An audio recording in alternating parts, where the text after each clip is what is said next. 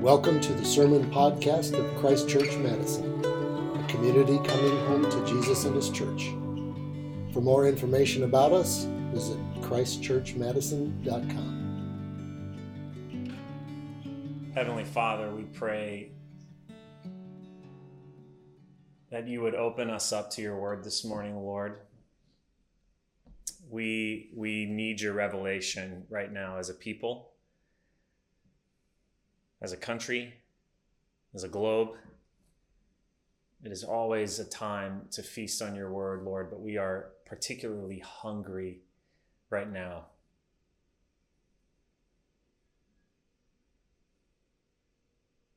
So speak, Heavenly Father, and we pray that we would not harden our hearts today when we hear your voice. Pray all this in Jesus' name. Amen. We're often forced in our world to choose between two options. The world is really complex. People are super complex. Ideas are very complex. History's complex. But today, complexity often gets suffocated into two camps, as you well know. This is our world, Republican or Democrat, Trump or Biden. Nobody else is up there on the debate stage with those two guys. Love or hate, it's often communicated. Racist or communist, nationalist or anarchist. And often things get presented to us in this way, in two options, intentionally as a way of political strategy. Because it forces you to choose a side, right? It forces you to assimilate one way or the other. And often, our decision is often forced upon us in a single moment where we have to make a decision or in a single question. There's no time for nuance. You just have to pick. This is like being an athlete and hearing the national anthem play. You're going to kneel or you're going to stand.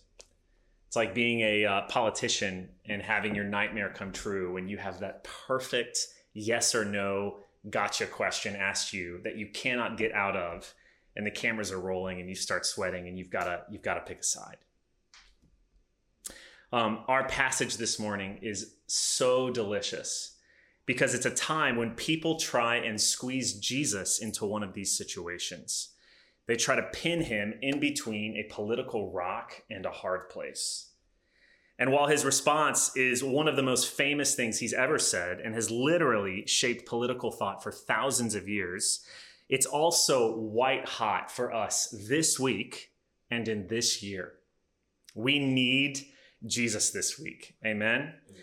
The feeling of America, just like walking down the streets on Wednesday after the debate, you just could feel it, couldn't you? It's just like the whole country was just rolling and moaning in a way. And now our president has coronavirus, so things are just getting crazier and crazier.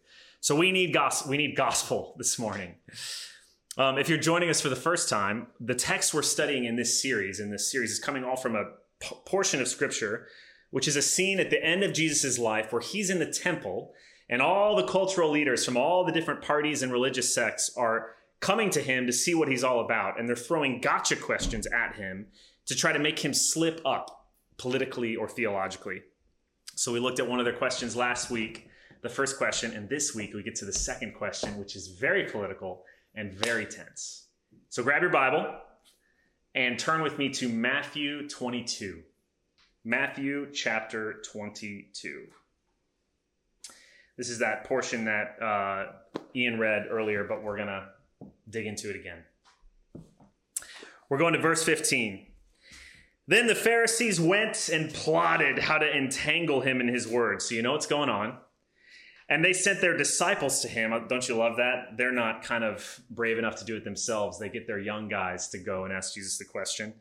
Along with the Herodians, saying, "Teacher, we know that you are true and teach the way of God truthfully. You do not care about anyone's opinion, for you are not swayed by appearances." Don't you just love how thick they're laying it on? So they're being very flattering. Verse 17, tell us then what you think. Is it lawful to pay taxes to Caesar or not? This is an extremely charged moment, and it's probably the most well-crafted gotcha question Jesus has ever asked, and here's why. The tax they're referring to is the Roman poll tax. Remember, the Romans had conquered and colonized Judea, and thus they were the hated oppressors and occupiers of the Jewish people. So it wouldn't be outlandish to think of French people during World War II, Nazi-occupied France, or British-occupied India. It's that tense. And this poll tax was what Caesar levied on all his colonies. It was 1 denarius for every adult male, and thus through this tax, Rome was able to fund all of their wars and everything, but also keep a census of who was in their empire. The coin itself, the one that Jesus is talking about, was minted for this specific tax and reason. And on the one side, it had the image of Tiberius Caesar, the emperor, and on the other side, his mother. Don't you love he gives his mother the other side? Around the edge of the coin, it said, Tiberius Caesar, worshipful son of the divine Augustus. If you Google this, you can actually see coins of the one that Jesus would have picked up and looked at. This tax, because of all that, was deeply, deeply emotional. The coin itself was emotional. If you were a Jew, it sparked rage.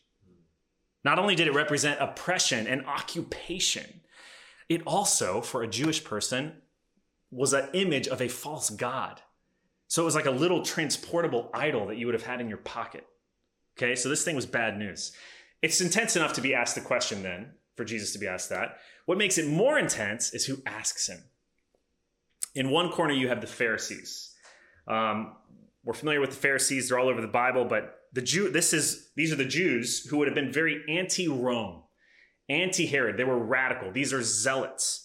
A Jewish contemporary of Jesus, a guy named Judas Galanite, I don't know if I'm saying his name right, said at the time, quote, "What is taxation but an introduction to slavery?" Sounds punk rock, doesn't it? In the other corner, you have the Herodians, and it's right there in the Bible. And they're on the opposite side. The Herodians are the collaborators. Herod, the hated Herod the Great, was this half-Jewish puppet king that Caesar put in charge of Judea. And so the Herodians are the ones working with the occupied government. So if you've ever studied World War II and Nazi-occupied Europe, you know that in all these countries, the vast majority of the native people absolutely loathed being under Nazi occupation. It was miserable. However, in every country, there were those who got fat and wealthy by collaborating with and informing the Nazis, people in those towns. It's the same here. So how do you think the Herodians and the Pharisees felt about each other? They hated each other. Pharisees would have been anti-tax strongly. Herodians, as you can guess, would have been pro-tax. And isn't it fascinating that these guys join forces, they collaborate together to ask this question? Jesus, do you pay the tax or not? Those are your options. Are you a collaborator or are you a revolutionary? Are you, hence the sermon title, a nationalist or are you an anarchist? For Jesus to respond yes or no would have been incriminating politically to him. I hope you see that. No matter what he would have done here, people would have hated him. The mics are recording. The cameras are flashing. Jesus gets his 2 minutes of uninterrupted silence to speak. So what does he say? Pick back up your Bible. Flip with me to Matthew 22 again. We're going to pick up in verse 18. But Jesus, aware of their malice, said, "Why put me to the test, you hypocrites? Show me the coin for the tax." And by the way, here, it's interesting that these guys have a coin to show. It's kind of like, oh yeah, you're a hypocrite. But to go on, they brought him a denarius, and Jesus said to them, "Whose likeness and inscription is this?" They said, "Caesar's." Then he said to them, "Therefore, render to Caesar the things that are Caesar's, and to God the things that are God's." And when they heard it, they marveled, and they left him, and they went away.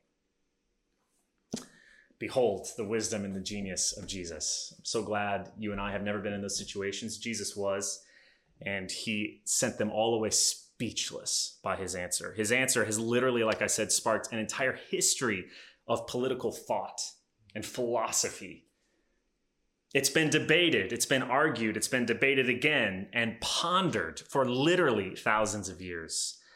It's very political and practical. It's also deeply theological. It's as one scholar puts it that I read this week, quote, as clear and convincing as it is unfathomable and deep, unquote. And so we're not going to get into the unfathomable depths of this statement, but we absolutely can see what is clear and convincing. And it revolves around two ideas with either side of the half of his statement. It comes in kind of two chunks, two simple ideas that we need to think about this week. The first is this: Christians honor the state. Christians honor the state. By saying, render to Caesar what is Caesar's, Jesus is legitimizing the government. He's joining the rest of the biblical witness in affirming that the state is God's servant, that's Bible language, no matter what state it is, put there for the purpose of maintaining law and order, peace and justice, sewage and roads, thank God, education, and so on and so forth. I don't know if the Jacob's reading of Romans was choppy to read, but if you heard it, let me just read a little bit of Romans 13. Romans 13 is fascinating. It says this: let every person be subject to the governing authorities. For there is no authority except from God, and those that exist have been instituted by God. Therefore, whoever resists the authorities resists what God has appointed, and those who resist will incur judgment. Moving along to verse 7. Pay to all what is owed to them, taxes to whom taxes are owed, revenue to whom revenue is owed, respect to whom respect is owed, honor to whom honor is owed. In other words, render to Caesar what's due Caesar, the things that are Caesar's. So Jesus is giving divinely sanctioned dignity to government here. And he's calling Christians to be good citizens, engaged, tax-paying people. That might sound to you and me like a duh statement, but it was shocking for his hearers because of whose government he was sanctioning. And then whose government was it? It was Caesar's government. Remember, Rome was a pagan state. Remember, Caesar and Rome would be the government that would play the part in executing Jesus only days later. Yet even so, Jesus says, give Caesar his due. So the lesson here for us, which is very important, is that the government does not have to be Christian, it doesn't have to be Jewish, it even doesn't have to be perfect in order for us to honor it, submit to it, and respect its authority. Government is always going to be imperfect. But Jesus still says, give Caesar his due. Now, this would have been a hard word to the Herodians or the Pharisees, the first half, my people who are here. The Pharisees, right? The revolutionary people. That would have been really tough. Oh my gosh, Jesus is saying to pay the tax? It's also a hard word for those of us who, because we have massive issues with America, and there are plenty to point out, are prone to what I would call either insubordination or indifference politically. And these are really the two ditches that I think Jesus is critiquing here with the first half of this statement. Insubordination is the Molotov cocktail route, right? Flip the flag upside down, go against the country. And even if you don't know what a Molotov cocktail is or you've never thrown one, this is the Twitter equivalent of a Molotov cocktail. It's going on social media and just slandering everything and hating your government. And what fuels this view, even in Christian circles, I might add, because this really has influenced certain strains of Christianity, is Marxism's fundamental skepticism that authority and power is wrong and always to be suspect. People abuse authority and power. No one knows that more than Jesus. But notice, Jesus is not skeptical of authority. Right? He believes in it, even if it's a pagan state. So we respect the state. We honor the institution of government. We pray for our leaders, no matter what party they're from, as the Bible commands us. So that's the insubordination route. The other ditch, if you don't like government, is the indifference route. This is the monastic, apolitical ditch. We think politicians are all slimy. Many of them are. The world is evil. And so we retreat. We kind of build a bomb shelter to keep our own safe, and we just let our culture burn around us. We're like, I'm going to wash my hands of all of this. But I actually think Jesus' words challenge that way of thinking just as much. Our government is a democracy, which means it is participatory. So for us to render to Caesar what is due Caesar is actually to give the state our participation. This doesn't mean you have to run for Congress, even though you could. But all of us have our role to play to be good citizens, to bless our neighbors, and to vote according to our conscience. Christians honor the state. I hope you see that. That's the first principle here, which would have been really shocking. But the second is this. Christians keep holy distance from the state. Let me say that again. Christians keep holy distance from the state. Render to Caesar what is Caesar's, and to God the things that are God's. If in the first half, Jesus gives government a place in our life, in the second half of his statement, Jesus puts government in its place, if you know what I mean. If in the first half, Jesus legitimizes the government's authority, in the second, he shows it is not the highest or comprehensive authority. If in the first half, Jesus commands Christians to be involved in our countries, in the second, he commands us to be distinct from our countries. We pay taxes to Caesar, yes, but we worship God. And that implies, by the way, that Caesar is not God, which is exactly what it said on the coin. The coin bore the image of Caesar. And Jesus says, that's Caesar's. You can give that back to him. But whose image do you and I bear? God's. Would not have been lost on his hearers. We have God's imprint. If you will, God minted us. You were bought with a price. Therefore, glorify God with your body, St. Paul would say later. And thus Jesus says, you give yourselves, your whole selves, your trust, your allegiance, your hope, your identity to the Lord. And by implication, not to Caesar. So you see how Jesus' double-edged answer slices the other way. As Christians, we honor the state and we keep a holy distance from the state. Now, what does it mean to keep a holy distance from the state? I'll grant you that that sounds like a really weird statement, and I know you've never heard it before because I made it up for this service. But I hope its weirdness helps us to engage with what Jesus is saying in a fresh way. Holy distance from the state. On an ideological level, in like the world of abstraction and ideas, it basically means separation of church and state. It's pretty much that simple. It means we don't allow God and government to become entangled. Yes, God and government were married in the nation of Israel in the Old Testament, but with Jesus's answer here, this is really important, and with the birth of the post-Pentecost international church, the Bible is very clear that's not a thing anymore. God's people are global, international, all tribes, all tongues, all nations. So Jesus drives a wedge between the kingdom of God and an actual kingdom. You know in marriage how we quote Jesus, what God has joined together, let no one tear asunder. We want to say the opposite here. Was God had brought asunder, let no man join. That's on an ideological level. But I'm more interested actually in what this means for us on a personal level and our personal political engagement in 2020. On a personal level, I think this means keeping our critical distance emotionally, philosophically, ideologically from all political parties and leaders.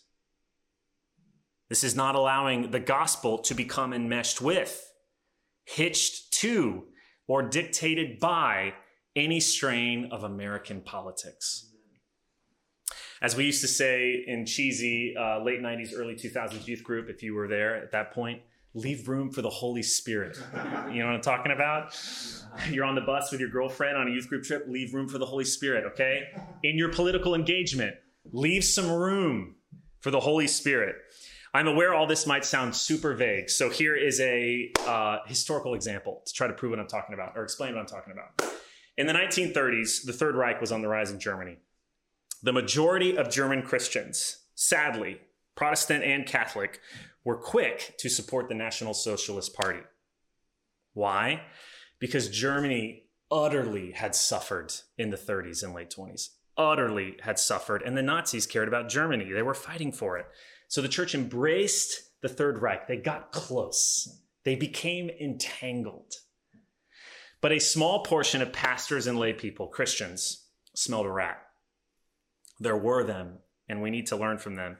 They pushed back, and what they did is early on, they kept a holy distance from the Third Reich. They kept them at arm's length.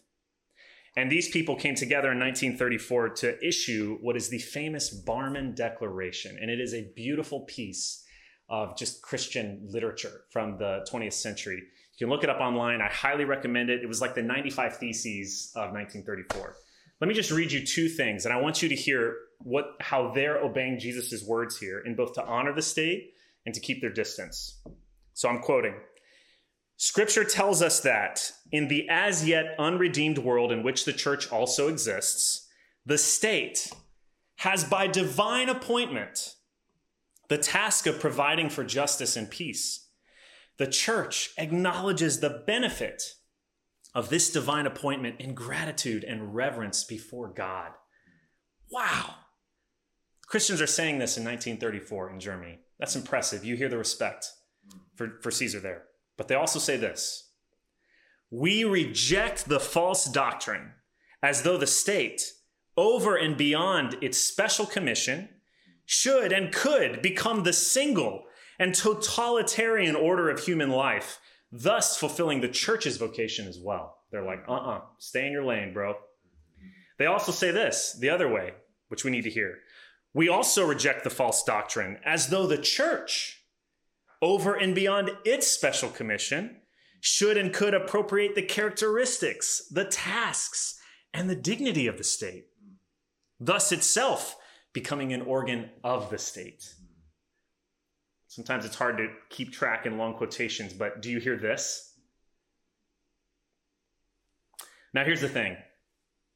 Hitler examples are always a roll of the dice because it's so intense. It's like in college, if anybody uses the Nazis as an example, it's like, it's so out there. Yes, we all are excited. We applaud these guys for not becoming Nazis. It was a wise decision, and we'd love to think that we would do the same thing, right? Oh, man, if I was in a Hitler situation, I'd be like, whoa, keep some distance here.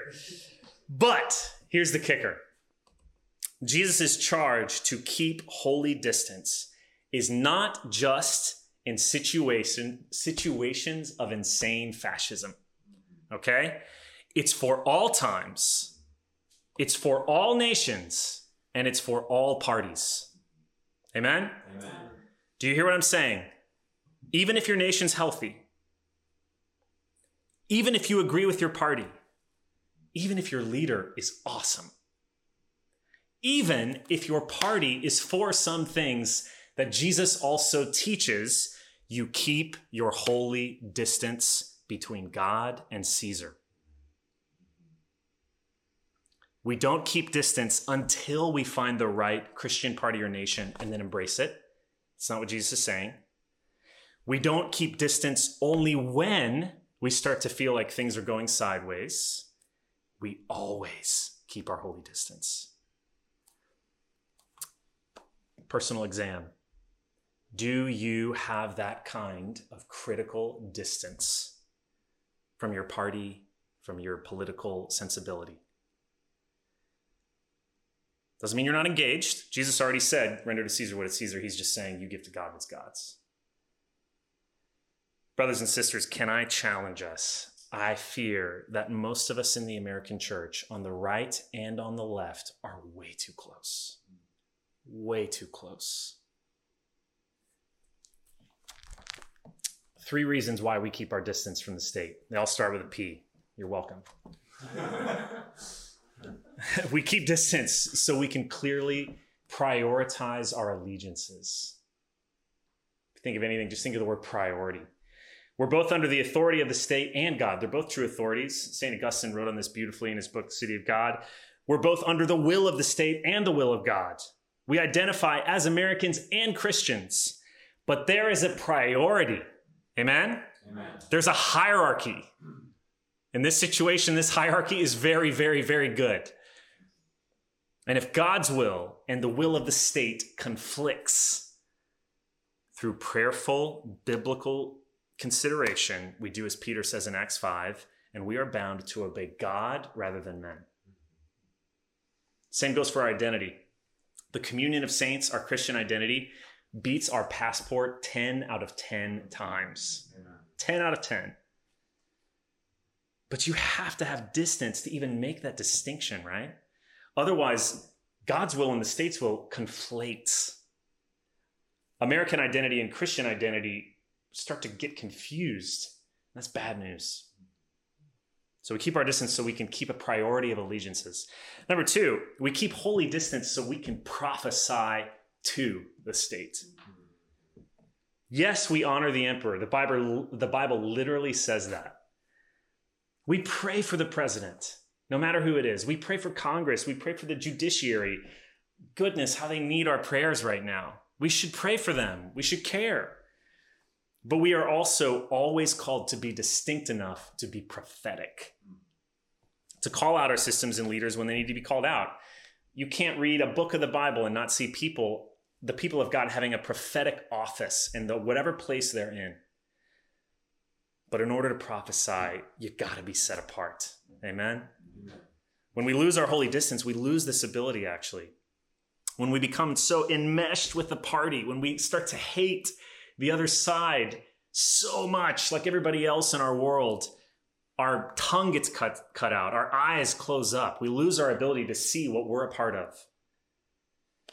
We get too close to be critical, and that is a nasty spiritual disease. So here's another little personal exam you can take. How easy is it for you to critique your own party and to dissent from your own political whatever? We all know you're good at criticizing the other party, okay? We're all amazing at that. Everybody's good at being prophetic against the other side. What about your side? We got to keep distance so we can be prophetic. That's our office. Third, keeping a holy distance enables us to protect our unity. There's so many more P's we could say about this. These are 3 that I think are important for us right now. There's a guy named Richard John Newhouse who was a Catholic priest, and he was one of, undoubtedly, the greatest political thinkers of the 20th century. He's a fascinating guy because he marched with Dr. King in the 60s and viciously fought against abortion later on in the 20th century. So, really interesting guy. He thought about these things. He was deeply involved in the public square and also was deeply man of integrity and conviction as a Christian. He says this, quote, "The conflation of Christian faith with a specific political agenda inevitably leads to the distortion of the faith. We must never declare our politics to be Christian politics, thereby implicitly excommunicating those Christians who disagree with us." Here's what he's saying. When we get too close, we start to think that our politics are the Christian politics. And this leads us to think that to vote that way is actually a matter of Christian obedience. And that leads you to think that the people who vote the other way are anti-Christian. Now, I know I'm touching on the nerve here, but Democrats think this about Republicans. You forfeit your integrity if you do this. And yes, Republicans utterly think that about Democrats. You forfeit your integrity if you go that way. Hear me, there are things that are a matter of clear Christian obedience. Christians are called to advocate for racial and economic justice, full stop, central to the Bible. Christians are called to advocate for life and for sexual and familial integrity, full stop.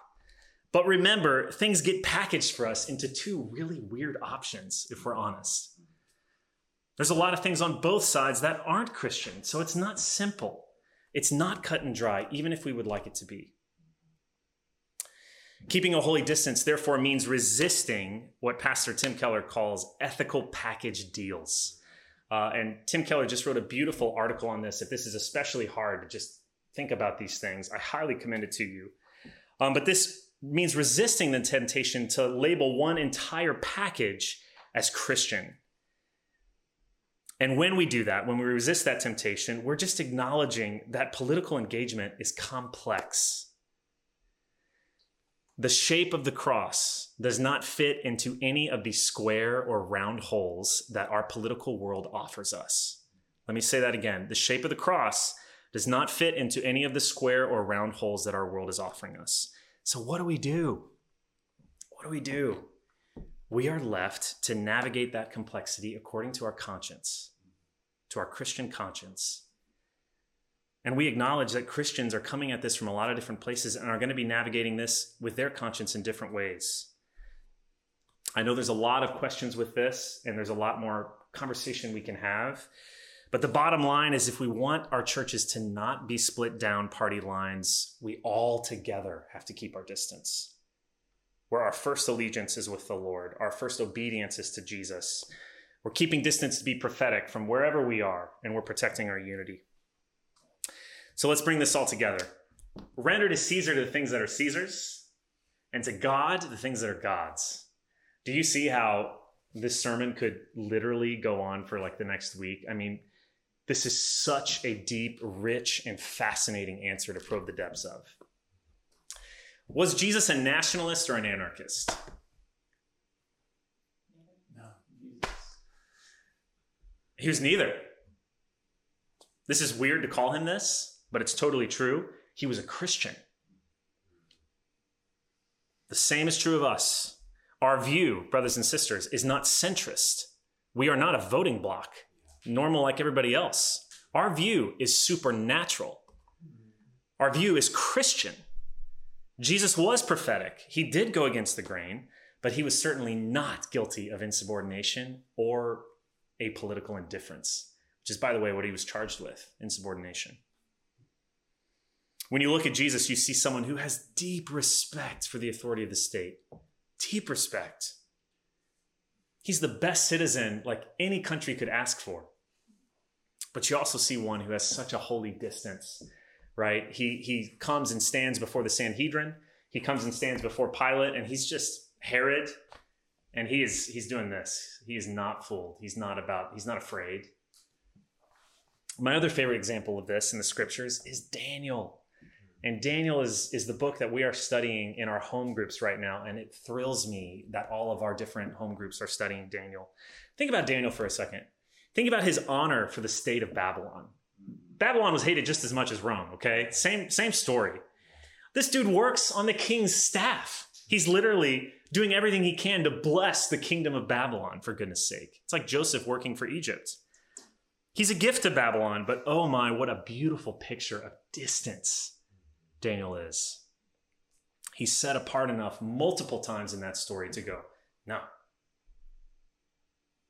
He's distanced enough to be prophetic. I was talking with one of our home group leaders this week, Sam Cook, about this.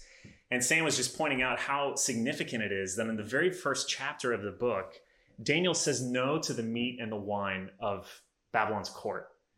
And he gives a lot of favor to Babylon. He's so respectful, but I think he says, I resolved to not be defiled by the king's food.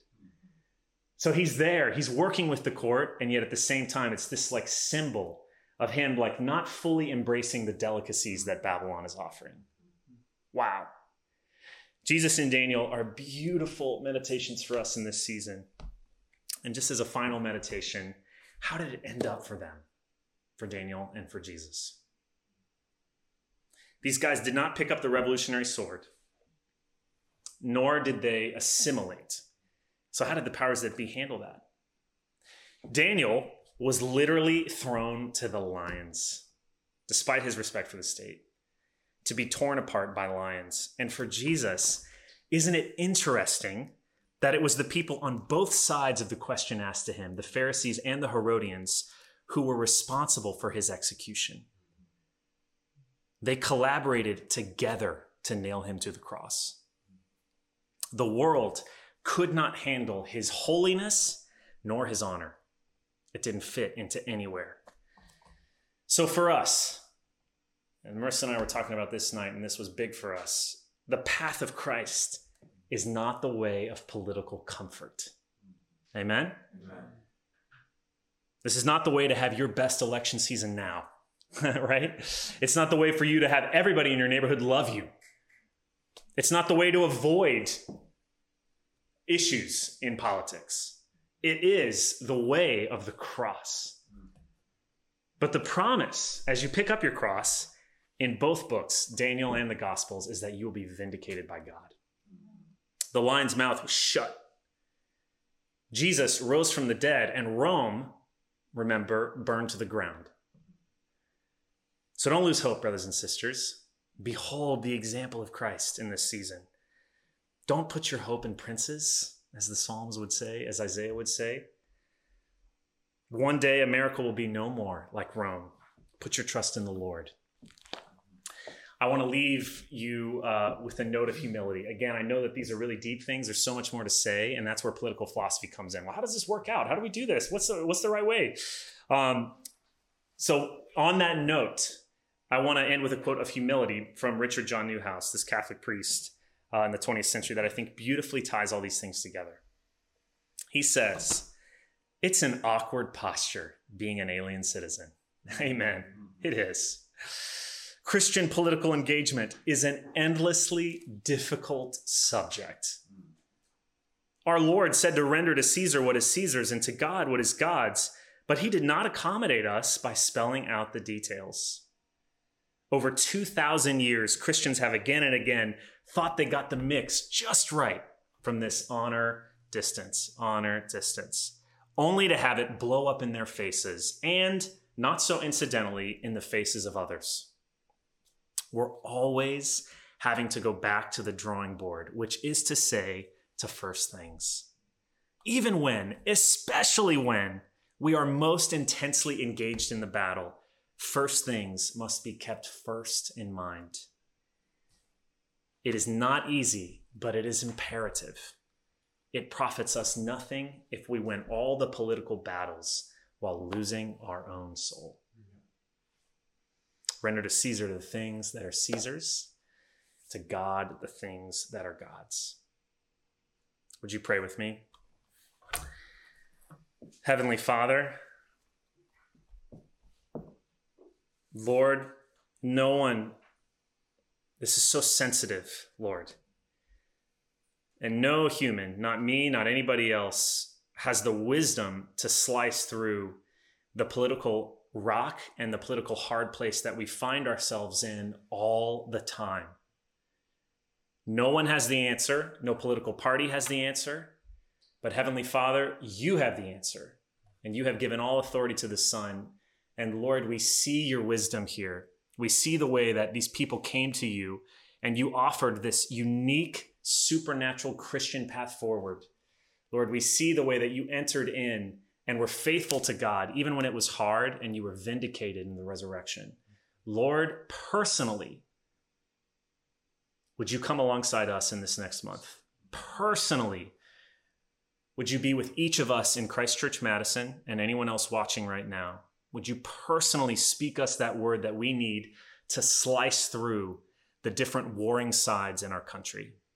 Set us apart, Lord. We want to be holy as you are holy. We want to be full of love as you are full of love. We want to show honor as you show honor. So, Lord, we confess our need of you, and we pray all of this in your strong name. Amen.